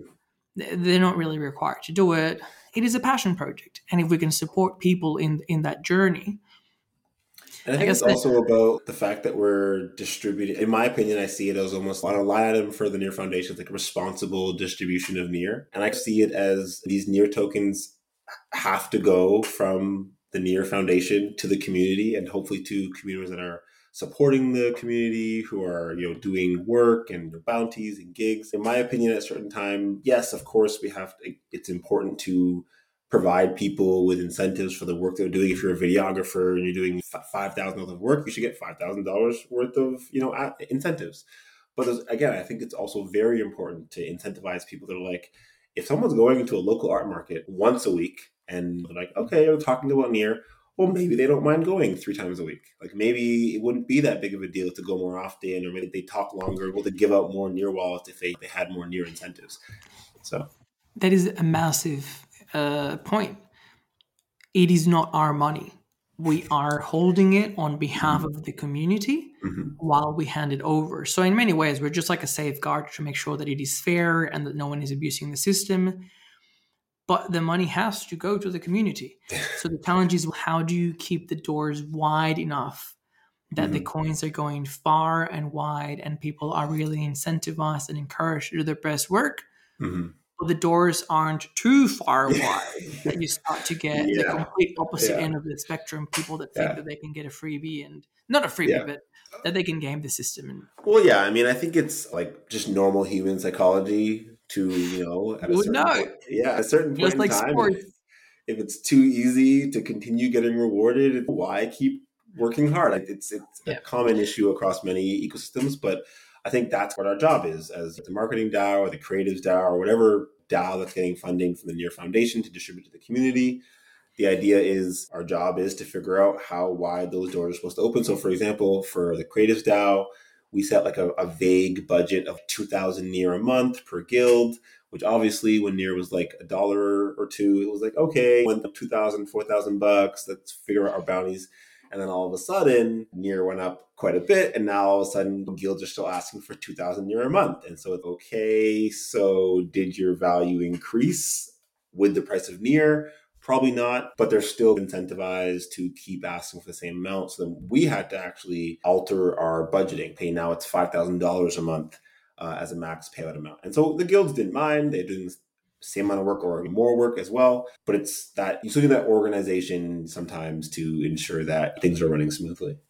Yeah, which is interesting because I guess it goes back to that distinction I was trying to instill in people as a call to action, come ask for money, that we want the community to get involved and there are funds for the community. That's why I just love the term like a passion project, because those are the community members that you really want to empower. Yeah. And I guess that I see myself as one, and probably same. I brought the Marma J Foundation over to Near, although I haven't asked for Near Foundation funding yet, but we'll get there eventually. I want to be a chunk producer. That's my big foundation. I made the same mistake several times, so I know how to troubleshoot now. No, I was saying that I just love the term passion project because I think it captures our journey.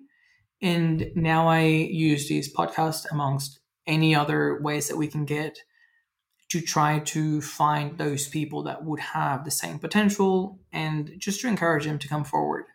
Especially, it's interesting to me that depending on which industry and even which country or which community people are in, sometimes we actually encourage people to do the complete opposite. We discourage people from taking initiative, or we're very harsh and very critical on new ideas. I don't know, the education system often just like tunes down creativity in an attempt to pump up productivity. And I think that our weapon, our nuclear weapon, is to say, actually, you can have more fun and we can pay you more if you bring in that creativity. Yeah. Honestly, I have never seen to date, my guild or any other projects that we approve, a breakdown per hours. I did 6 hours every day for 4 weeks. No. We trust in people and we give them maximum capacity, whether you're working 7 days a week, which is technically illegal in your country for employment rules, or whether you're doing 2 hours a day, but of really solid work.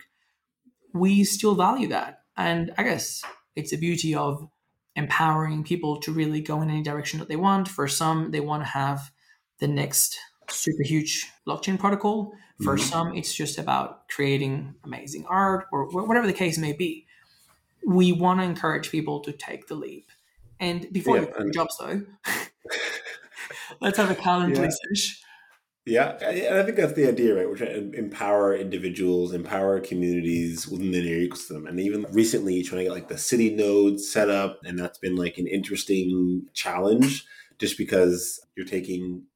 Usually when a company is or a foundation is giving funds to people, a lot of times, and you said there's expectations. Like, okay, what do you want out of it? Do you want us to like sponsor events? Do you want us to put the Near logo on a bunch of things? And it's almost confusing for people when you say, no, like you don't have to show off Near anywhere. We just want you to bring your own creativity. We want you to start and complete your own projects. And then their brains start turning and they're like, oh, so I can just, the idea I had 4 years ago, I can just build it. And we're like, yeah, that would be awesome. That'd be great.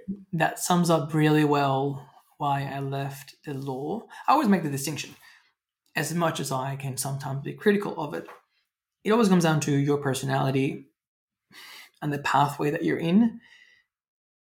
As you may be able to tell through this interview, or if you go listen to the other podcasts, or in general my work, I enjoy talking to people. I enjoy playing with ideas, experimenting with technology. My tagline is ambition with ADHD. And my more professional tagline is creativity is a renewable resource.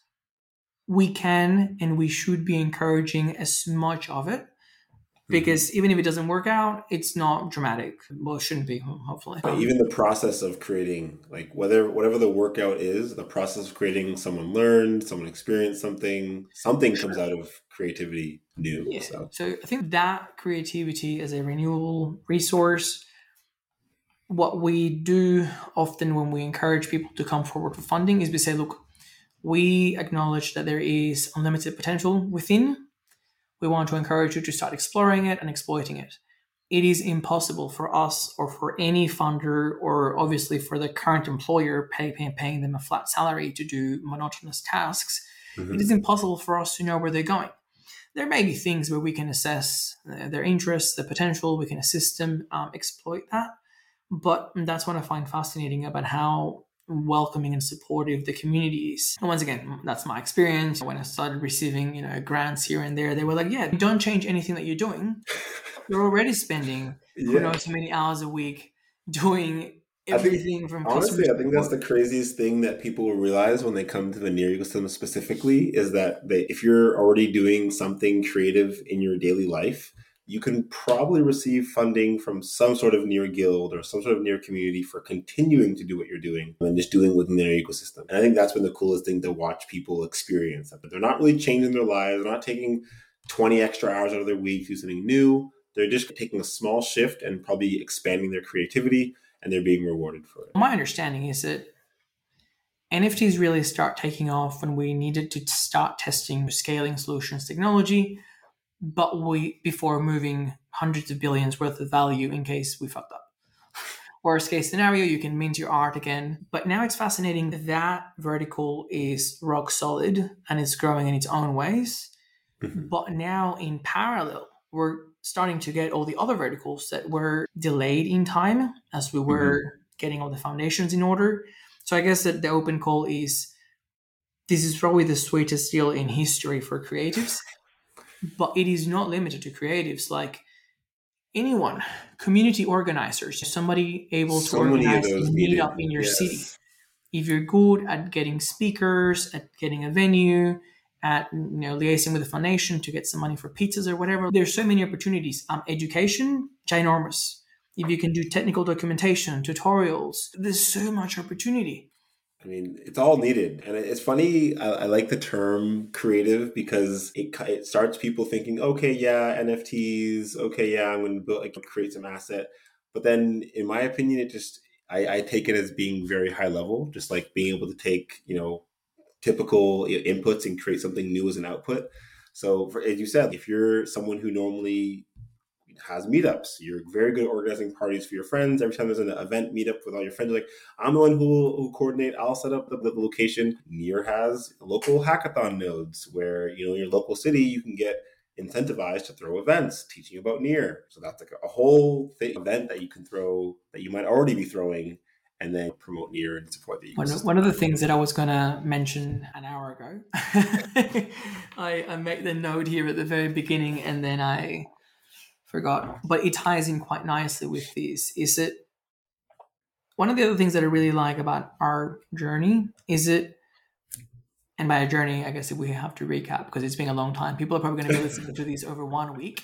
Oh gosh, you have to recap it.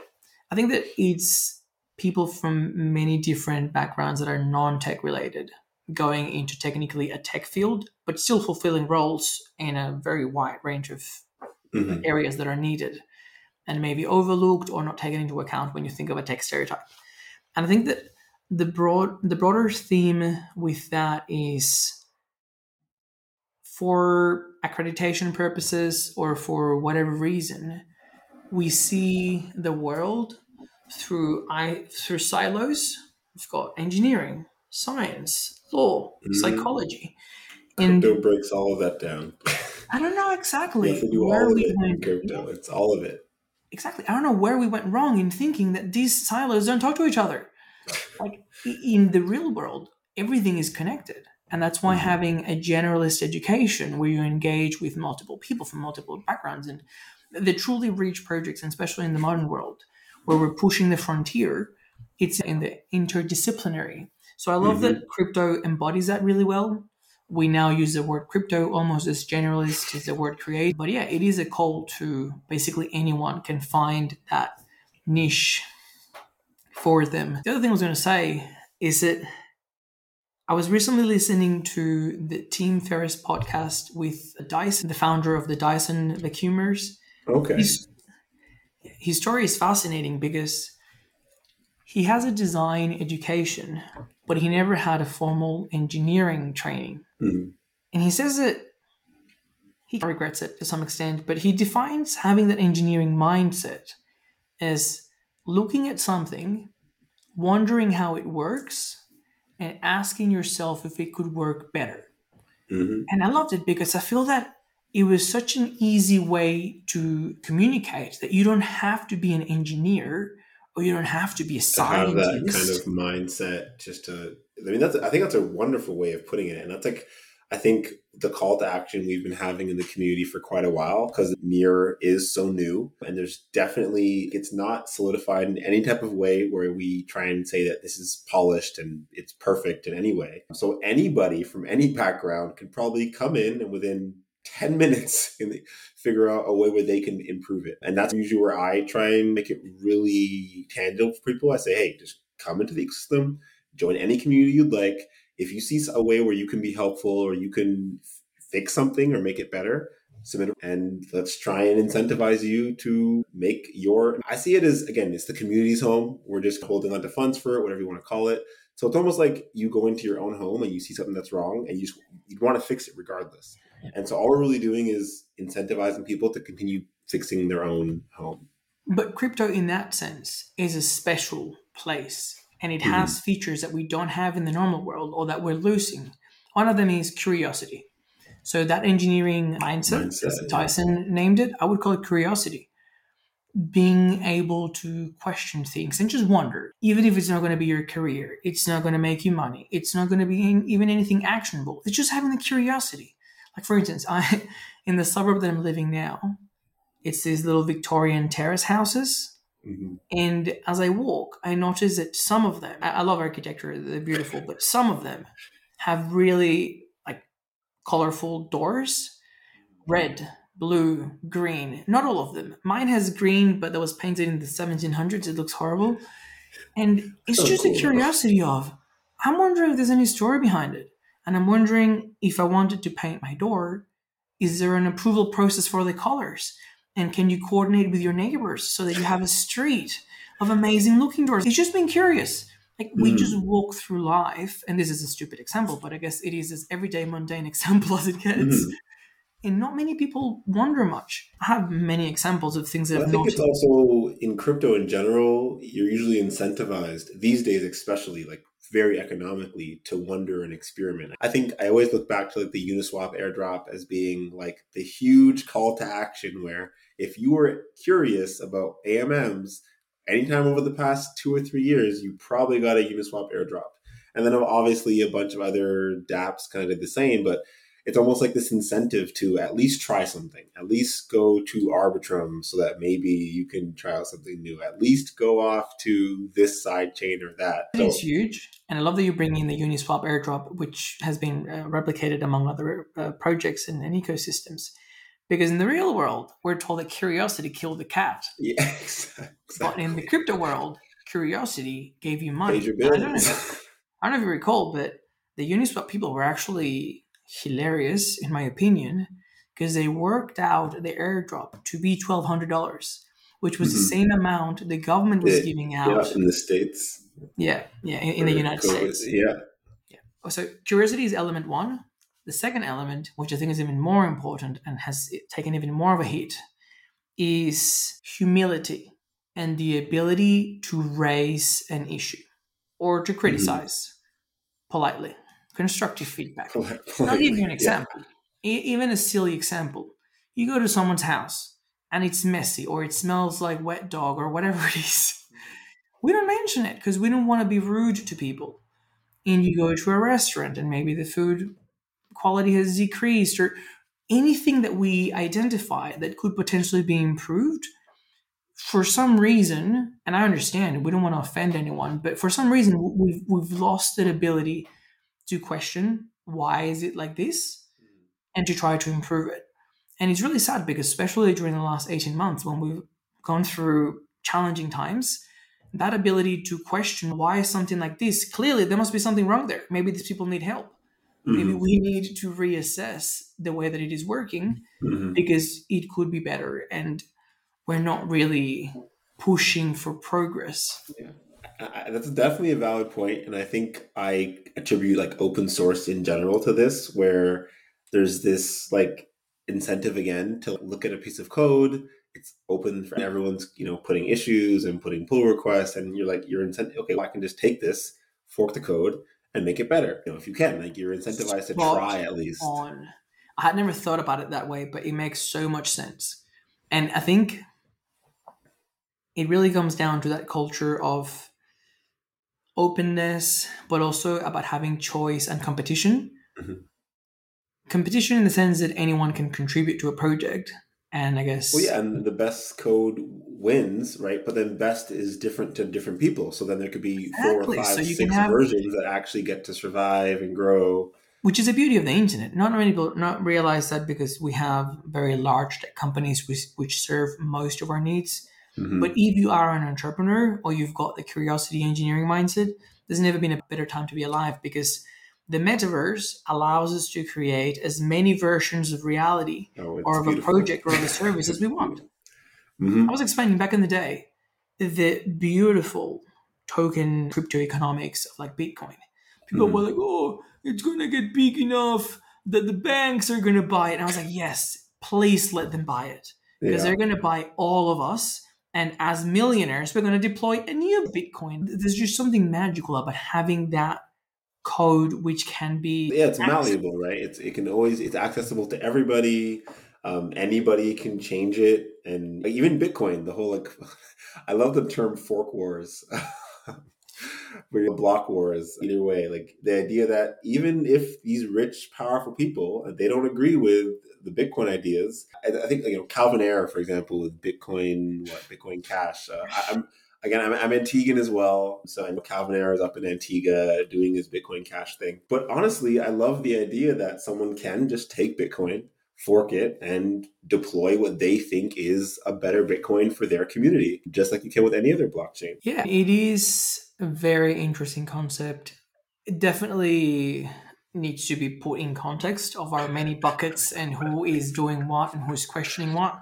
Mhm. But I guess the good news for the end users are they can rise to any bucket they want, and we are building solutions for them. I am convinced the masses are coming. I can tell you my prediction, but I'd like to hear yours first. When are we getting the first million users in the blockchain? Are they going to be on Near, and what will they be doing? I think it'll definitely be gaming. I do think it will happen on near in, I'd say, 2022, possibly. I think the idea that like bridges will be deployed between most layer ones or in even most layer twos soon will make it so that most end users don't even know they're using the blockchain. And so users will probably be using multiple blockchains and probably not notice. So in my opinion, I see it as like, for example, even with the Ronin sidechain and Axie Infinity having 800,000 like people playing the game, but there's still some base level of economic stability that has to be on layer one Ethereum. There's certain aspects of that are going to be deployed on multiple chains. And so in my opinion, it only makes sense that like a large video game would just deploy, and they're probably going to have liquidity across multiple chains. I mean, people won't even know that they're using the blockchain. So I think gaming for sure, though. I think like NFTs with gaming, DeFi, it all meshed together. I love gaming. I'll play games 8, 9 hours a day, and there's almost nothing else I'll do that much time in a day. So, Brilliant. Well, I am happy to announce that I concur with you, and I am not and have never been a gamer. So I think that there is a lot to reaching the same conclusion, but coming from very different angles. I agree with you. I think that DeFi to me is fascinating because it 100% has product market fit. mhm. DeFi, the underlying chain, hit a wall, and we're trying to work at how to scale that. The fascinating thing to me is that my hypothesis, my understanding, my perception is that DeFi was built by those early day visionaries. They're building the infrastructure, the code. Mhm. So we have to understand these people are not in it for the money. They're in here, they're executing on their vision, and they're going for the kill. They've got a mission against the banks, against the regulators. Yep. They Yeah. believe they can build a better system, and they did. Now, credit where credit is due, I always pose the next question. How big can DeFi get? Because at the moment, all my friends are getting hundreds of thousands of dollars in mortgages on an income that is half what I make. Hmm. I don't have any access to credit because the bank did not take my magic money. Hmm. And the loans that you and I get from Avi are over collateralized. Yeah. So for me to take out a loan to buy the same property, I need to have, I don't even want to imagine how much Quite money. a bit more. Yeah, quite So a bit you more. can see how DeFi has a lot of potential, but it's very early days. And Yeah. changing the everyday consumer mind to move into DeFi, I think it's just going to take longer. Now, gaming is the shit. Because gaming people come in not really trying to start a revolution and Yeah. take over the banks They're just trying to have or the fun. governments. They come in for fun. And they're used, in my opinion, they're used to spending. Like when you talk to gamers, they're used to spending consistently, paying money every month, every week, every that's where it year. gets wild. Because it is possible, and I know that people that are into gaming, gaming has been improving over time. We know how to build good experiences. We know how to build worlds. We know how to build experiences. Where it's going to get wild is that experience on speed. Because now we're going to be able to add the spending component, which they already have, but plug it into ownership in the way that people see NFTs now, and DeFi intra-game. Yeah.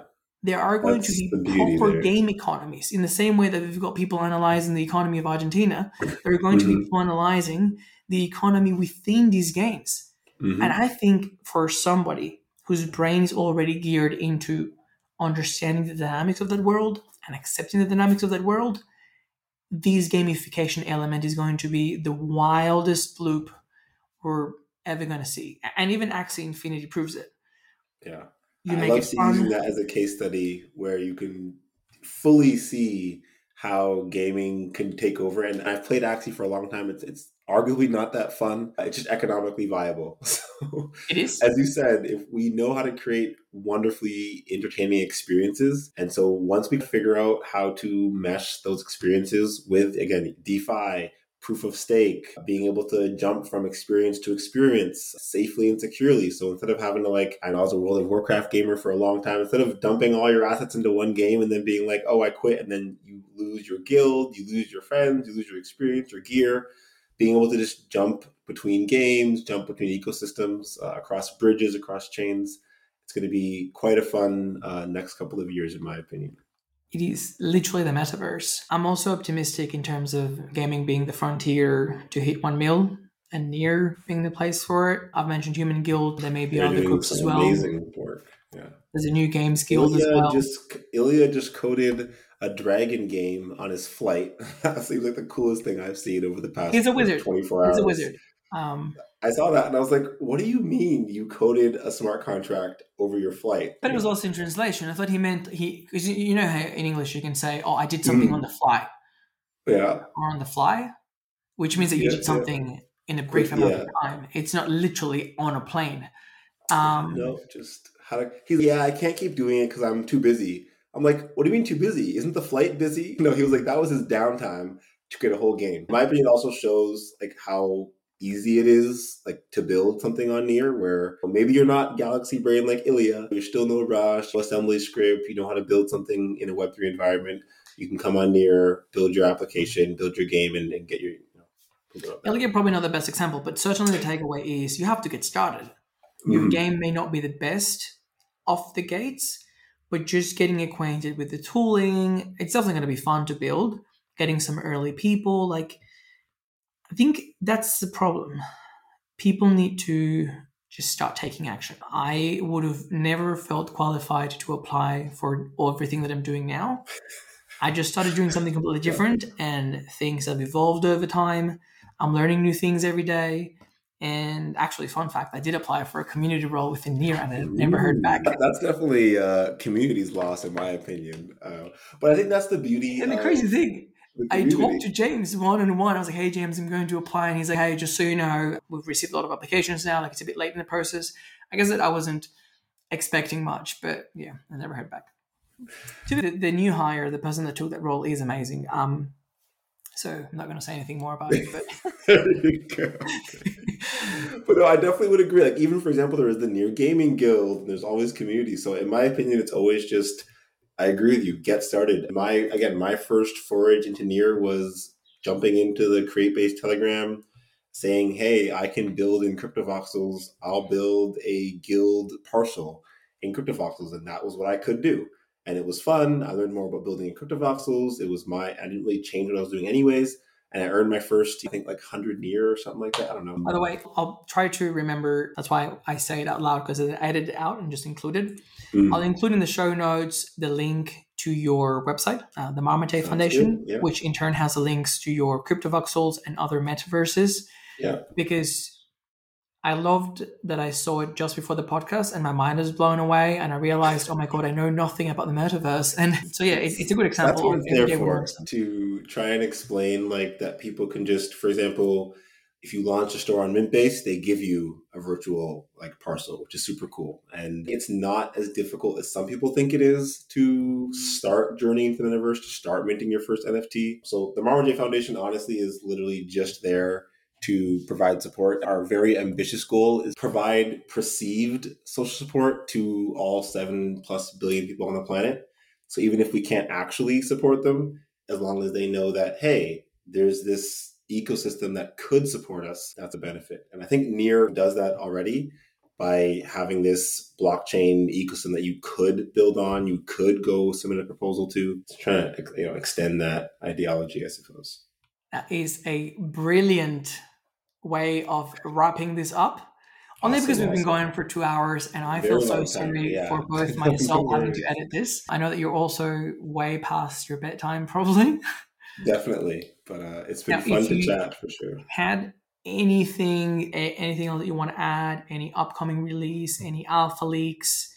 Anything to plug? Yeah, nothing specific. Just get involved. I feel like a lot of people feel scared about getting involved with crypto, or what is an NFT, what is DeFi, and all these questions. And if anyone's curious about any of those questions, I think the Near ecosystem is like the best place to start learning as you go. Chloe, thanks so much. You've been an amazing guest. It honestly does not feel like it's been 2 hours. I swear I could keep going, although I would need a toilet break. It's been a lot of fun. Thank you so much, Alejandro. Thank you. Alex, We AVP. must have you back. And yeah, Sounds please keep us updated where to find us everywhere on the Twitter, the Telegram, the Discord, your YouTube as well. Perfect. I'm looking forward to this coming out live as well. And give or take 2 or 3 weeks. Awesome. Yeah. I'll give you the time editing.